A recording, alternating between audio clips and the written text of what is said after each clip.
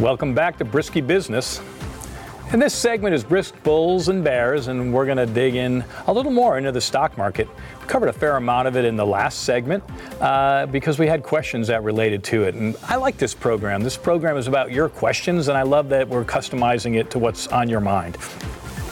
And so I had a really interesting question come up, and apparently I didn't do a very good job in one of the prior segments when we talked about our, we at Youngevity, so I'm the president and CFO of Youngevity. I haven't mentioned that in a while, but we're a public company and we trade under the symbol YGYI.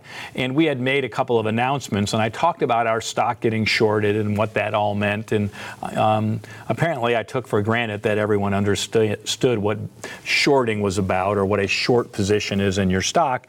And apparently, a lot of you had questions about that. So I got a number of questions about short selling and if I could expound on what a short selling position is. So I thought I'd cover that at the very beginning here of Brisk Bulls and Bears. Let me take a sip of this amazing coffee. By the way, this is Youngevity Be the Change coffee. The interesting thing about this coffee is this company, Youngevity Be the Change, it gives 100% of the profits it makes on the sale of coffee to charity. I think that's really cool. So it tastes a little bit better when you know about that. So let's talk about this short selling phenomenon and what it means and if I can expand on it. And I'm going to get right to it. So it is complicated now that I think about it. So let's talk about what isn't short selling. In other words, buying a stock. So this is a stock that you would just go out and you would acquire. So it trades for, let's just say, $10 a share. You want to buy 100 shares. And so all of a sudden you've got $10,000 worth of stock and you own the stock. And what do you want the stock to do since you own it? You want it to go up, right? That's what most people think about owning a stock is. I buy a stock, it has a value, and I want it to go up. And so that's how I'm going to build my portfolio. I am an optimist. I like to see stocks rise, and that's how I build my portfolio. So what is this idea of short selling?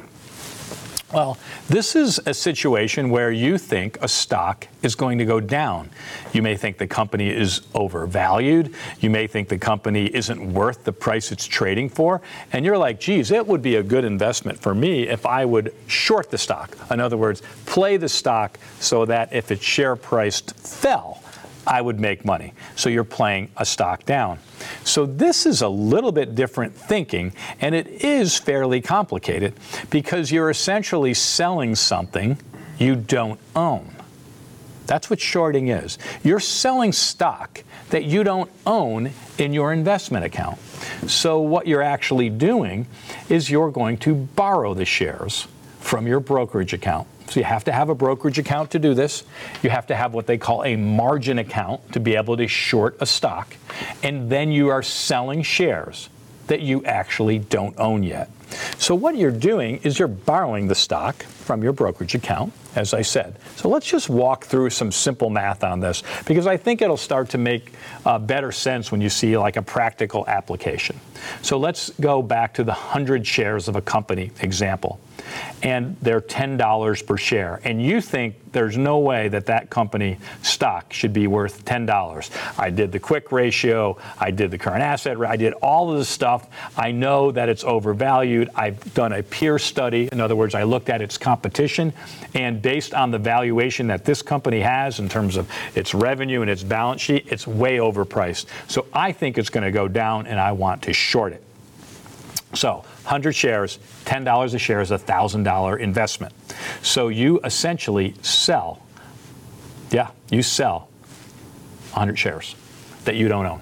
So you borrowed it from your brokerage account. They have shares there, and you've sold these shares that you don't own. So now, what do you have to do to make money?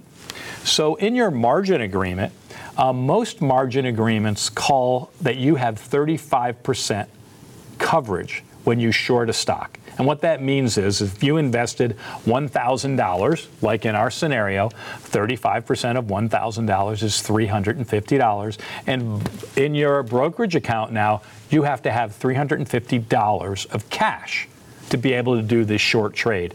They want to make sure they're covered, your brokerage account. They're not going to take this risk. So you have the opportunity or obligation to actually buy these shares, right? Because that's how you're going to make money. You've already sold them, but you didn't have any shares to sell. So at some point, you have to buy the shares to sell them. So what happens in this scenario if the stock goes up? That's interesting. So instead of it now at $10, it's now $15. You have your 100 shares of stock that you sold already, and now it's at $15 a share. What's the math? $15 times 100 is now it's $1,500. So you paid $1,000, right? You had to have your 35%, right? Your margin account. You had to have $350 of cash in your account. But now the stock went up. And now it's $1,500. So your brokerage account's going to say 35% of $1,500 is $525. So we need to make a margin call from you, Mr. Short Investor. You need to put more money so we're safe in our loaning you those shares that you've already sold, that you owe us for. And you have to cover that. You had $350 in cash. I need you to get your account to $525 in cash. So you essentially would have had a margin call of the spread of $175 that you have to cover. So that's the way it works on the upside. On the other way, why is short selling considered more risky? Yeah, it's more speculative and more risky than long selling. And a lot of people, I say that, go, why is that? Well, let's walk through this scenario if you're playing the long market long or short. So the potential gain, let's go back to our $10 stock, okay? So you bought, for $10, you bought the 100 shares, right? So we got 100 shares, that's $1,000. What happens if the stock goes to zero? You're playing it short, remember? You're playing it down. So if the stock goes to zero, you invested $1,000, right? The stock went all the way to zero. That's your dream, right? So you can buy the stock back at zero. So your 100 shares is worth $1,000. Because what did you now pay for the stock when you covered? You paid nothing. So you made $1,000. You keep that $1,000 and you made $1,000. So that's pretty interesting. But what if the stock, if you're shorting it, goes the other way? This is where the risk, and this is why you hear about shorting being an interesting opportunity for investment. And I can go into a whole program on shorting.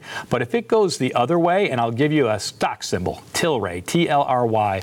Look at its chart about a year and a half ago. It's in the hemp space. The hemp space got really hot. And people got decimated on Tilray.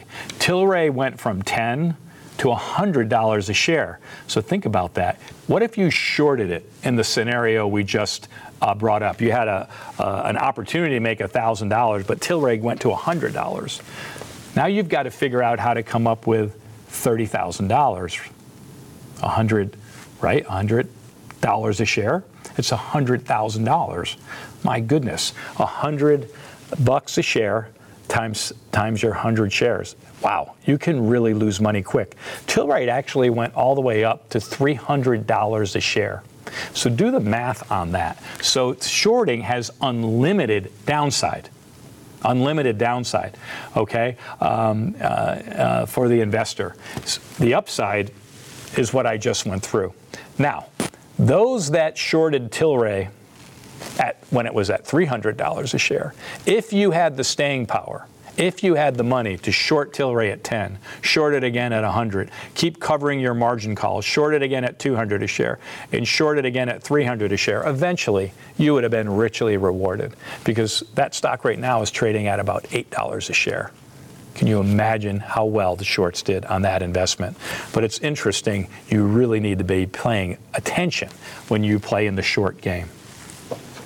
So the next question I had was on ETFs and mutual funds. And this came from a number of people. Mark in Seattle asked a question, and there were several other listeners asking a similar question about ETFs, the mutual funds, and index funds, actually, including Hank and Jeff and a gentleman named Pietro, said, are they things I should invest in and what's the difference. They're actually very similar. An ETF is an exchange-traded fund. A mutual fund is a bundle of stocks, and an index fund is a bundle of stocks that trades against an index, like the Standard & Poor's index.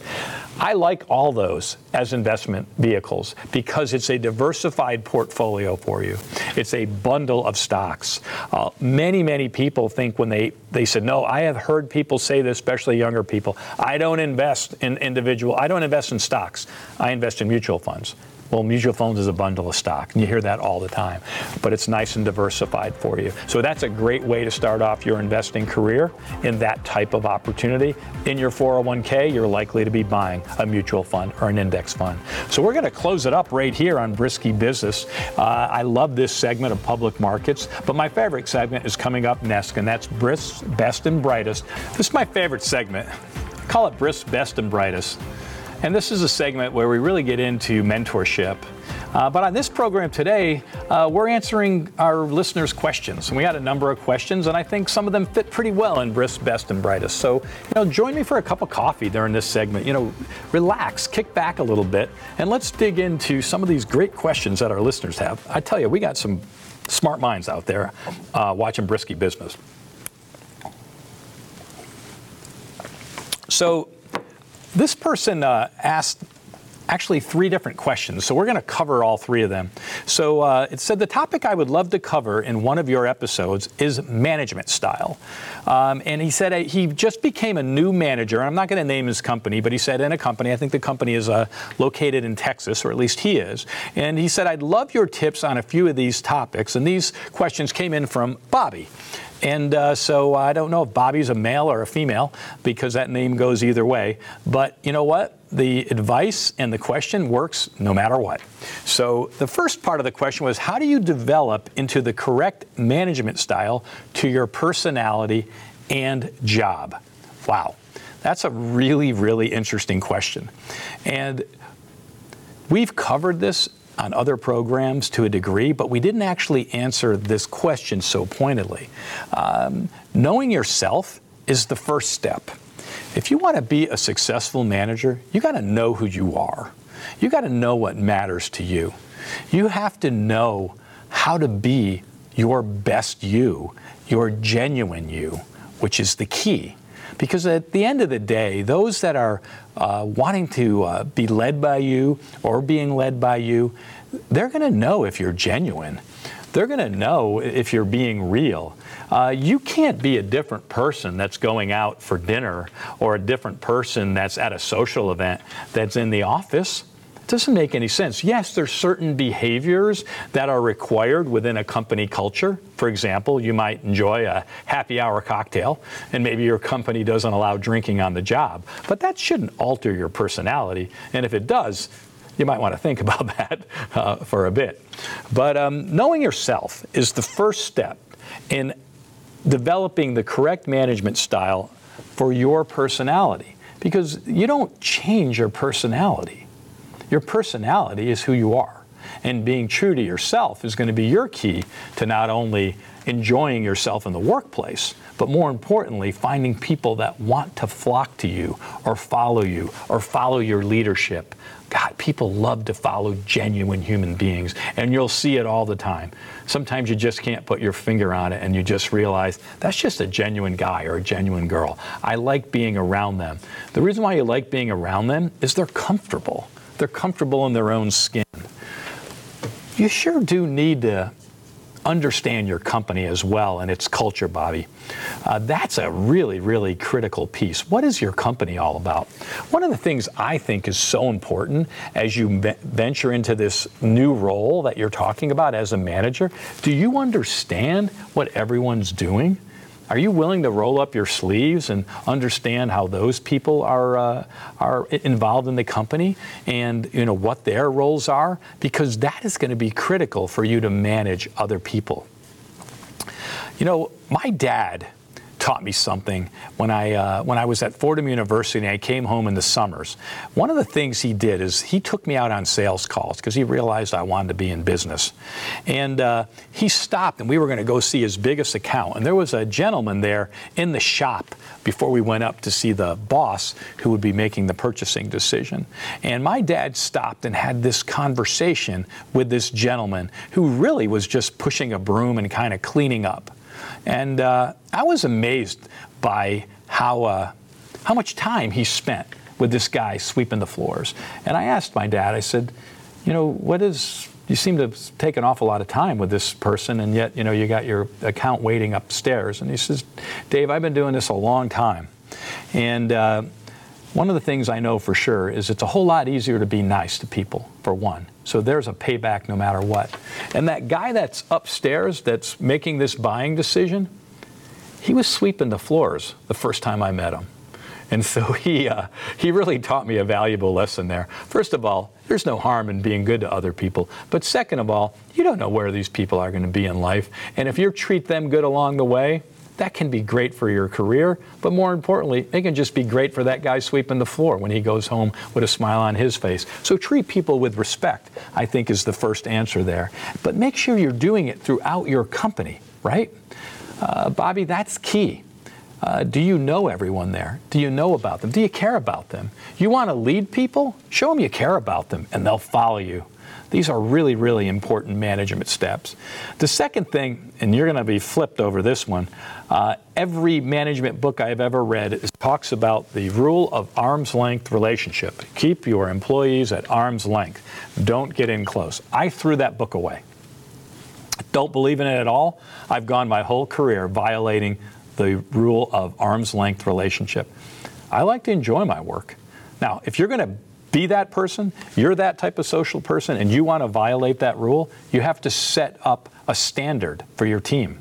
You have to tell them that you're going to violate that rule. You have to tell them that you have no issues being a friend with people in the workplace, even a friend to people they manage.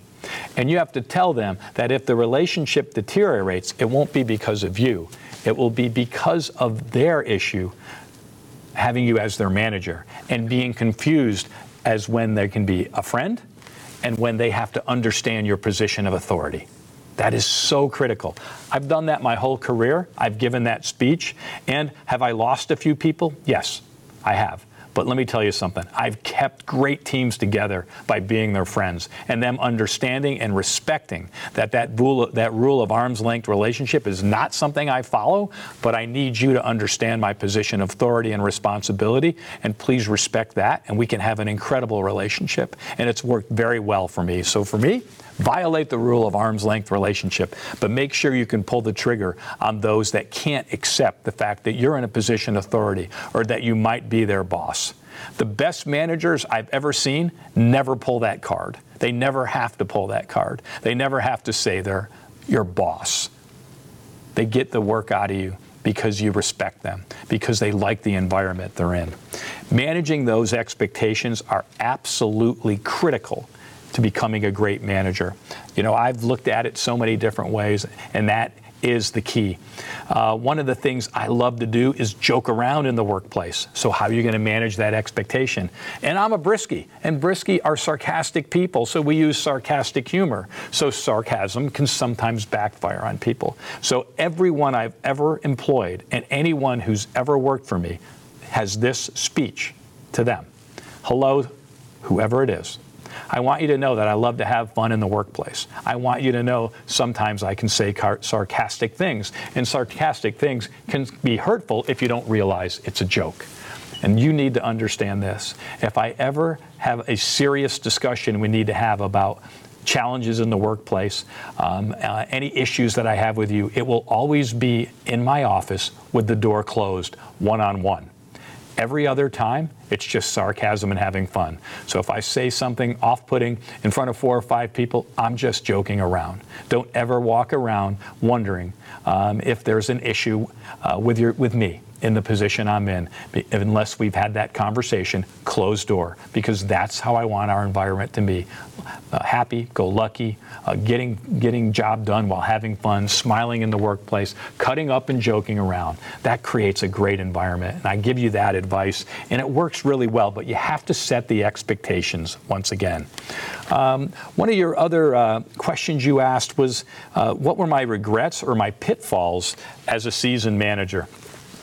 That's an easy one for me. I've made the mistake a few times. Integrity is everything, and setting the proper chain of command, as I've advised. But when an issue happens, it's hard to address issues. Letting them go too long is a big problem, a very big problem. So that, to me, is my biggest regrets, is when I've known there was an issue and didn't address it at once. Oh, I'll let it go. Maybe it'll change. It doesn't change. It just gets worse.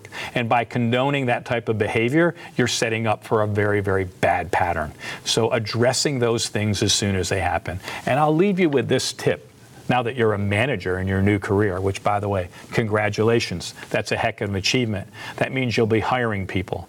And this is my tip to you. It's hard to figure out who the right people are to hire. Where you make the big mistake is when they're the wrong people and they're in your company. You make those teams solid on the fire. The minute you know they're not the right person for your team, it's time to let them go. So that's it. We're going to wrap up Brisky Business. This has been a great episode for me. I appreciate all the questions. And that's it for episode 8 of Brisky Business. We'll see you next week.